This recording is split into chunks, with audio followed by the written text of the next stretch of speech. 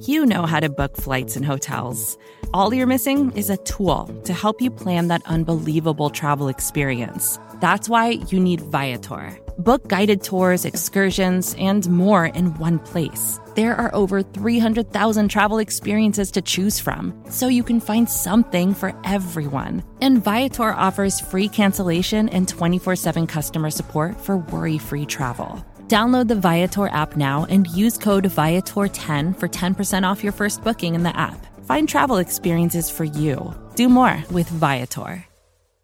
With threats to our nation waiting around every corner, adaptability is more important than ever. When conditions change without notice, quick strategic thinking is crucial. And with obstacles consistently impending, determination is essential in overcoming them. It's this willingness, decisiveness, and resilience that sets Marines apart. With our fighting spirit, we don't just fight battles, we win them. Marines are the constant our nation counts on to fight the unknown. And through adaptable problem solving, we do just that.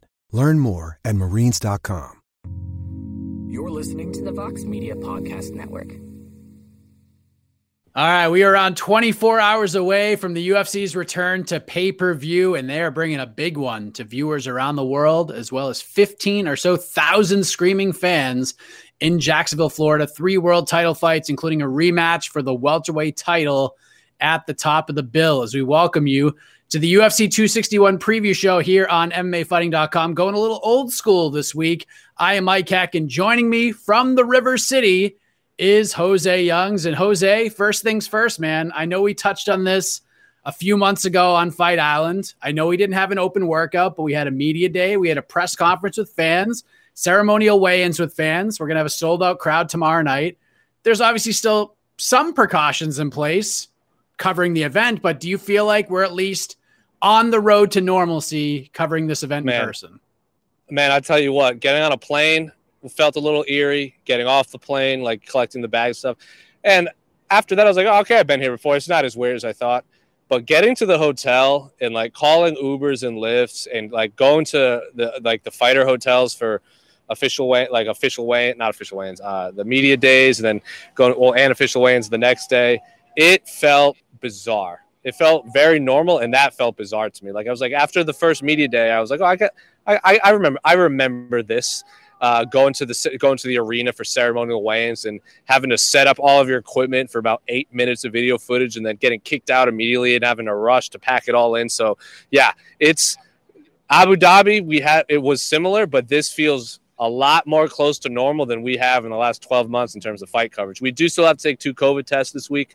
I just finished one. Actually, I'm outside the fighter hotel right now. So we have to change wristbands for every single media event. So it's different wristband for official weigh-in, different wristband for ceremonial weigh-in, and so on and so forth. But yeah, it's eerily normal, and I don't know how to feel about it yet.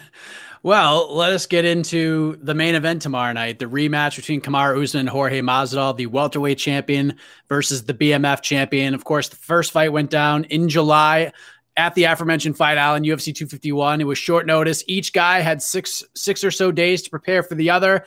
Masvidal had the massive weight cut. Usman was dealing with some injuries heading into the fight.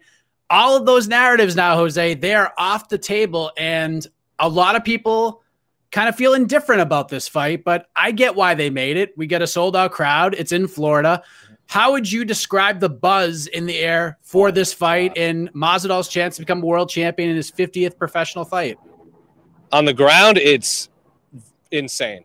I've never heard a pop like this. I haven't heard the pop like this in a long time. When Jorge Masvidal does anything, the place goes berserk. Like fans, like you guys have lined up for weigh-ins and like all that stuff and the press conferences and what have you. And fans are just like, they'll see us and they'll be like, hey, John Morgan, hey, Jose, Oscar. And we're like, this is weird. Like fans are starting to yell at us again. And then we get in and people are chanting like 305 or whatever the area code is. And some less than savory chants that I won't say out loud to some of the foreign fighters or non-Florida based fighters. But yeah, it was weird. The hype around the main event specifically is palpable. Everyone is very hyped on Jorge Masvidal, and everyone hates Kamaru Usman. I know AK on our weigh-in show was like, oh, maybe they're just saying Kamaru and stuff like that. I'm like, nope, they are booing the hell out of Kamaru Usman. There's no ifs, ands, or buts about it. It is very pro Masvidal and very anti Kamaru Usman. Usman is a massive favorite heading into this fight. It's minus 400 and change for the reigning champion. The comeback on Masvidal, as we speak right now, is around a plus 350. And, Usman has fought since their first meeting. That great performance against Gilbert Burns in February stopped him in the third round. He got pretty banged up in the first round, but was able to overcome that. Odds makers and the bettors thus far are saying this fight doesn't go any differently than the one at UFC 251. Maybe it's more competitive because they both had full camps to prepare for it. But did you learn enough from the fight in July in Usman's performance against Gilbert Burns to make you think this one goes any differently tomorrow night? Against Gilbert Burns, I realized that Kamaru Usman is a lot better striker than I think a lot of people are giving him credit for. I mean, we saw that in the Colby Covington fight, like when he smashed up Colby Covington's jaw and what have you. But in terms of this specific fight, I like you said it best. It was like 6 days to prepare. Now that one was ready. Jorge Masvidal had to cut like 20 pounds in 6 days. Kamaru Usman had basically flown home and flew home, had to fly back to Vegas and then fly back to Abu Dhabi. So yeah, it's a completely different stylistic fight all around. I do still favor Kamaru Usman, but I can't imagine it will be less competitive. Masvidal is on point. He's sharp right now. As you saw at the press conference, there was not a lot of trash talk, and there was some. It was mostly from Kamaru Usman, and then Jorge Masvidal being like, oh, you give good foot rubs in there and this and that. It is what it is. This fight is going to be awesome. This fight is going to be fantastic. Kamaru Usman looked like he stopped Gilbert Burns with strikes. He stopped Colby Covington with strikes. Gilbert Burns is an elite-level grappler. Colby Covington is an incredible wrestler and has world-class cardio. And Kamaru Usman stops both of them. Do you remember the narrative before he fought Colby Covington was the main event could be a snoozer because neither of these guys have knockout power. And then that was the only fight went on that card of the 3 title fights. It was Amanda Nunes, GDR, I believe it was Holloway and Volkanovski. And who got the stoppage win? Kamaru Usman. He did the same thing against Gilbert Burns. His striking is incredible. His jab is just rock hard. Like when he lands it, it's not like a snapping jab. It's like he's hitting you with the end of a baseball bat, just constantly, and then just cracks you over the head with it. So yeah, Kamaru Usman's awesome. Jorge Masvidal has like that like stutter step run and hook, but he threw that like 10 times against Kamaru Usman the first time and telegraphed it every single time. Kamaru Usman saw it coming from a mile away and dodged it very well. But if he can get this fight to the canvas, Jorge Masvidal has like that similar thing that Poirier does. Maybe it's an ATT thing where when he gets on his butt, he kind of scoots towards the fence and then kind of wall climbs up and then he can break away and get back to striking. I don't think Jorge Masvidal, it's not in his best interest to scoot up the wall and find Kamaru Usman pushing him against the wall because he's not going to be able to get away. So I don't know what to expect. All I know, this is going to be much more competitive than the first fight. I'm favoring Usman as well, but I want to throw this out there because last night Between the Links, Jed Meshew made an interesting point. I know it doesn't happen very often. That's shocking. In our world. Because he's picking Masvidal to knock Usman out tomorrow night. He sort of discussed like Masvidal's gas tank is obviously going to be in a much better place than it was the first fight, but Usman got dropped pretty hard in that fight in February and almost got stopped. And even though the fight was a little over 10 minutes, Usman is making an awfully quick turnaround here. Yeah, he was on The Ultimate Fighter, but in official capacity, this is the quickest turnaround in the entire career of Kamaru Usman. And also a factor that hasn't been mentioned all that much, Mike Brown is going to be in Jorge Masvidal's corner this time around. He wasn't for the first fight. So how much could those intangibles factor in this rematch? They will play a factor, but like these two are veterans of the game. And like we've heard it from a million people. Like you can have the best coach, you can have the best cardio, you can be in the best shape of your life. But who are you fighting? You're fighting the champion, the man who has the longest winning streak in the history of this division. Like, so Jorge Masvidal is clearly going to be a better fight. He's clearly going to have a better showing. You watch that first fight, you watch the official weigh-ins, Jorge Masvidal needed the towel. And then you could tell right away he was gassed after like 5 minutes. So I don't expect that to happen. So add in Mike Brown, add in a better weight cut, add in the best shape of your life, add in all that stuff. Kamaru Usman is still the champion. He's right there. Can Jorge Masvidal win? 100%. In my mind, this is a coin flip. This is a 50-50 fight. I don't think it's as clear cut as, Jorge Masvidal is going to get a knockout just because you add Mike Brown. Because at this point in their career, Anthony Smith said it best. We've interviewed him, and he's like, after a while, you just go out there and fight, and you know what to do, and your coaches are there to steer the ship. But how many fights does Masvidal have? Like 50+. Usman's the champion, longest winning streak, stopping everyone, he's the most active welterweight in the top 5, and he's the champion. And you just said this is the quickest turnaround he had. So like that just goes to show you what he's doing to this division. So at the end of the day, skill set will prevail. And I lean slightly towards Kamaru Usman, but in my mind, this is still a 50-50 fight. Yeah, and despite how people may feel about this fight, it's really interesting looking at it from an odds and ends perspective because Usman is on the road to being in some legendary company. Masvidal is about to make his 50th or a little over 50th walk. This win would be incredible for his career. It would sort of validate the entire journey on top of becoming an even bigger star. Plus, this could be his last chance to fight for the belt. So there's a lot on the line here for both guys. It is a really interesting fight. And I think after the weigh-ins and the ceremonial weigh-ins, I'm jazzed up for it. I can't wait. I'm so excited. Go ahead. Yeah, and another fight. I just want to say this. Like, I was not keen on this fight. I thought Wonder Boy or Leon Edwards or whoever should have gotten the title fight next. These ceremonial weigh-ins and the Q&A and the press conference yesterday, Jorge Masvidal is a star. I don't care if he lost his last fight. I don't care if he's 3-3 in his last 6 fights. Jorge Masvidal is one of the top 5 biggest draws in MMA right now, and I'm very excited for this fight. Another great fight, the co-main event for the strawweight title between Zhang Weili and Rose Namajunas. This is Zhang Weili's first appearance since the last time the UFC was in front of a full capacity crowd, that epic war with Joanna Jędrzejczyk at UFC 248. She skipped out on the whole empty arena experience, and she takes on the former champion Rose. And something tells me, Jose, we've known each other a long time. Something tells me this one is checking off all the boxes on your end. These are the two of the best 115-pound fighters in the world. I know Joanna's out there, Tatiana Suarez is out there, Mackenzie Dern's making a lot of noise, Carla Esparza and Yan Xiaonan have to fight. But right now, this is one of those fights where, this is the antithesis of the main event. Is anyone going to argue that these two women don't deserve to be fighting right now? Like, Zhang Weili is the champion, fight of the year, one of the greatest title fights, if not the greatest title fight in the history of mixed martial arts. Rose Namajunas, former champion, avenged her loss to Jessica Andrade on Fight Island.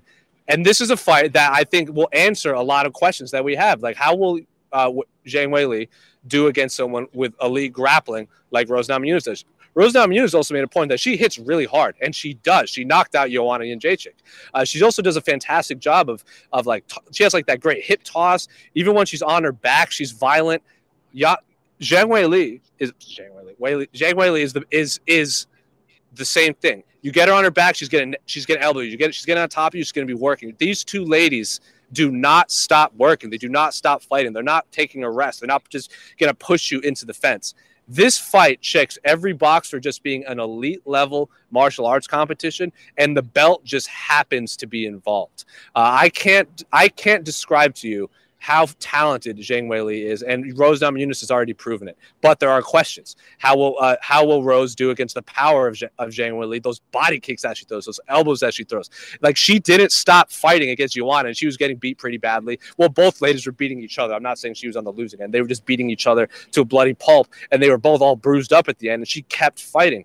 Rose is the same way. A lot of people in the fans, we've talked to some of the media members, think Rose is just mentally in a weird place right now with all these comments she was making. She waits to the last moment to apologize. But we saw the same thing when Rose fight Joanna. She just looked like a deer in a headlight, and then she knocked her out in New York, in Madison Square Garden. So I don't know what to expect right here. I think this is a 50-50 fight too. Zhang Weili could be the best 150-pound fighter in the world, but there's a legitimate argument. She lost to Joanna Jędrzejczyk last March. So a lot of people scored it for her, including Conor McGregor, who made it very known on Twitter. I want to see how Weili bounces back off a fight like that, and I want to see how Rose does against someone of a caliber fighter of Weili. So the belt just happens to be involved, but this fight is fantastic, and I'm glad it's for the belt because I need this to be 5 rounds. Luckily, we don't really have to sell this one. It's just that damn good. No. It is the quote-unquote people's main event, no doubt about it. But do you have a pick for this one? In a 50-50 fight, and I'm making this up making my pick right now, because I've gone back and forth. When it's a 50-50 fight, whoever has the belt tends to be the deciding factor in my mind. So I favor Weili, but Rose has proven that she can beat anyone that you put in front of her. But then she's also had some weird losses. I know the Carla Esparza fight she just wasn't ready for on the end of The Ultimate Fighter.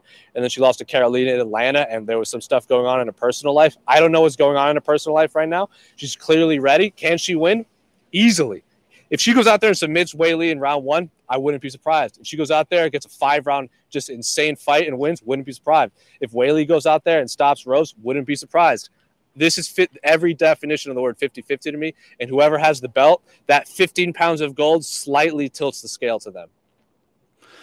I'm super curious how Rose does the later the fight goes, because she is such a good starter. Like in those first rounds, the first 7.5 minutes, there's like nobody more fun to watch in the entire sports than Rose Namajunas. But can she keep that going for the longevity of the fight?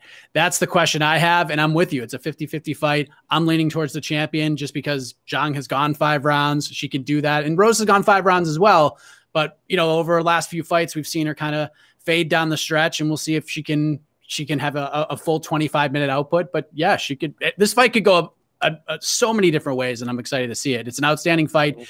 And it's funny because people who are not giant fans of the sport have this one circled. Like, people are reaching out to me. They all believe this one could be even better than the Zhang Weili, Joanna Jędrzejczyk fight. And it certainly has that kind of potential. But before that fight happens, Jose, the women's flyweight title on the line, Valentina Shevchenko defends her strap against the former strawweight champion, Jessica Andrade. We've talked about the betting lines for the main event. Shevchenko is a slightly higher favorite than Kamaru Usman is tomorrow night. But this isn't the crazy line in her favor that we've seen in the past. Right now, as we record this, Shevchenko's around a minus 450 favorite. The comeback on Jessica Andrade is around a plus 400. This isn't a close line, but this is close for a Valentina Shevchenko fight. Are you surprised to see the lines this close? Interesting question. I'm not surprised that this is the closest fight Valentina has had, because I think Jessica Andrade just poses more challenges than Jennifer Maia, Katlyn Chookagian, and Jessica Eye. I just think Jessica Andrade beats all 3 of those ladies. She already beat Katlyn Chookagian. Jessica Andrade, a lot of the skills she has, I think she could play a benefit, and she could play a big factor in this fight. They benefit her in this stylistically. Do I favor Valentina? 100%. Am I actually going to go on record and actually not be wishy-washy and pick Valentina? Yes, I'm not going to be wishy-washy like I was the last 2. I'm picking Valentina to win this. But Jessica Andrade is very underrated at catching kicks. Valentina throws a lot of kicks.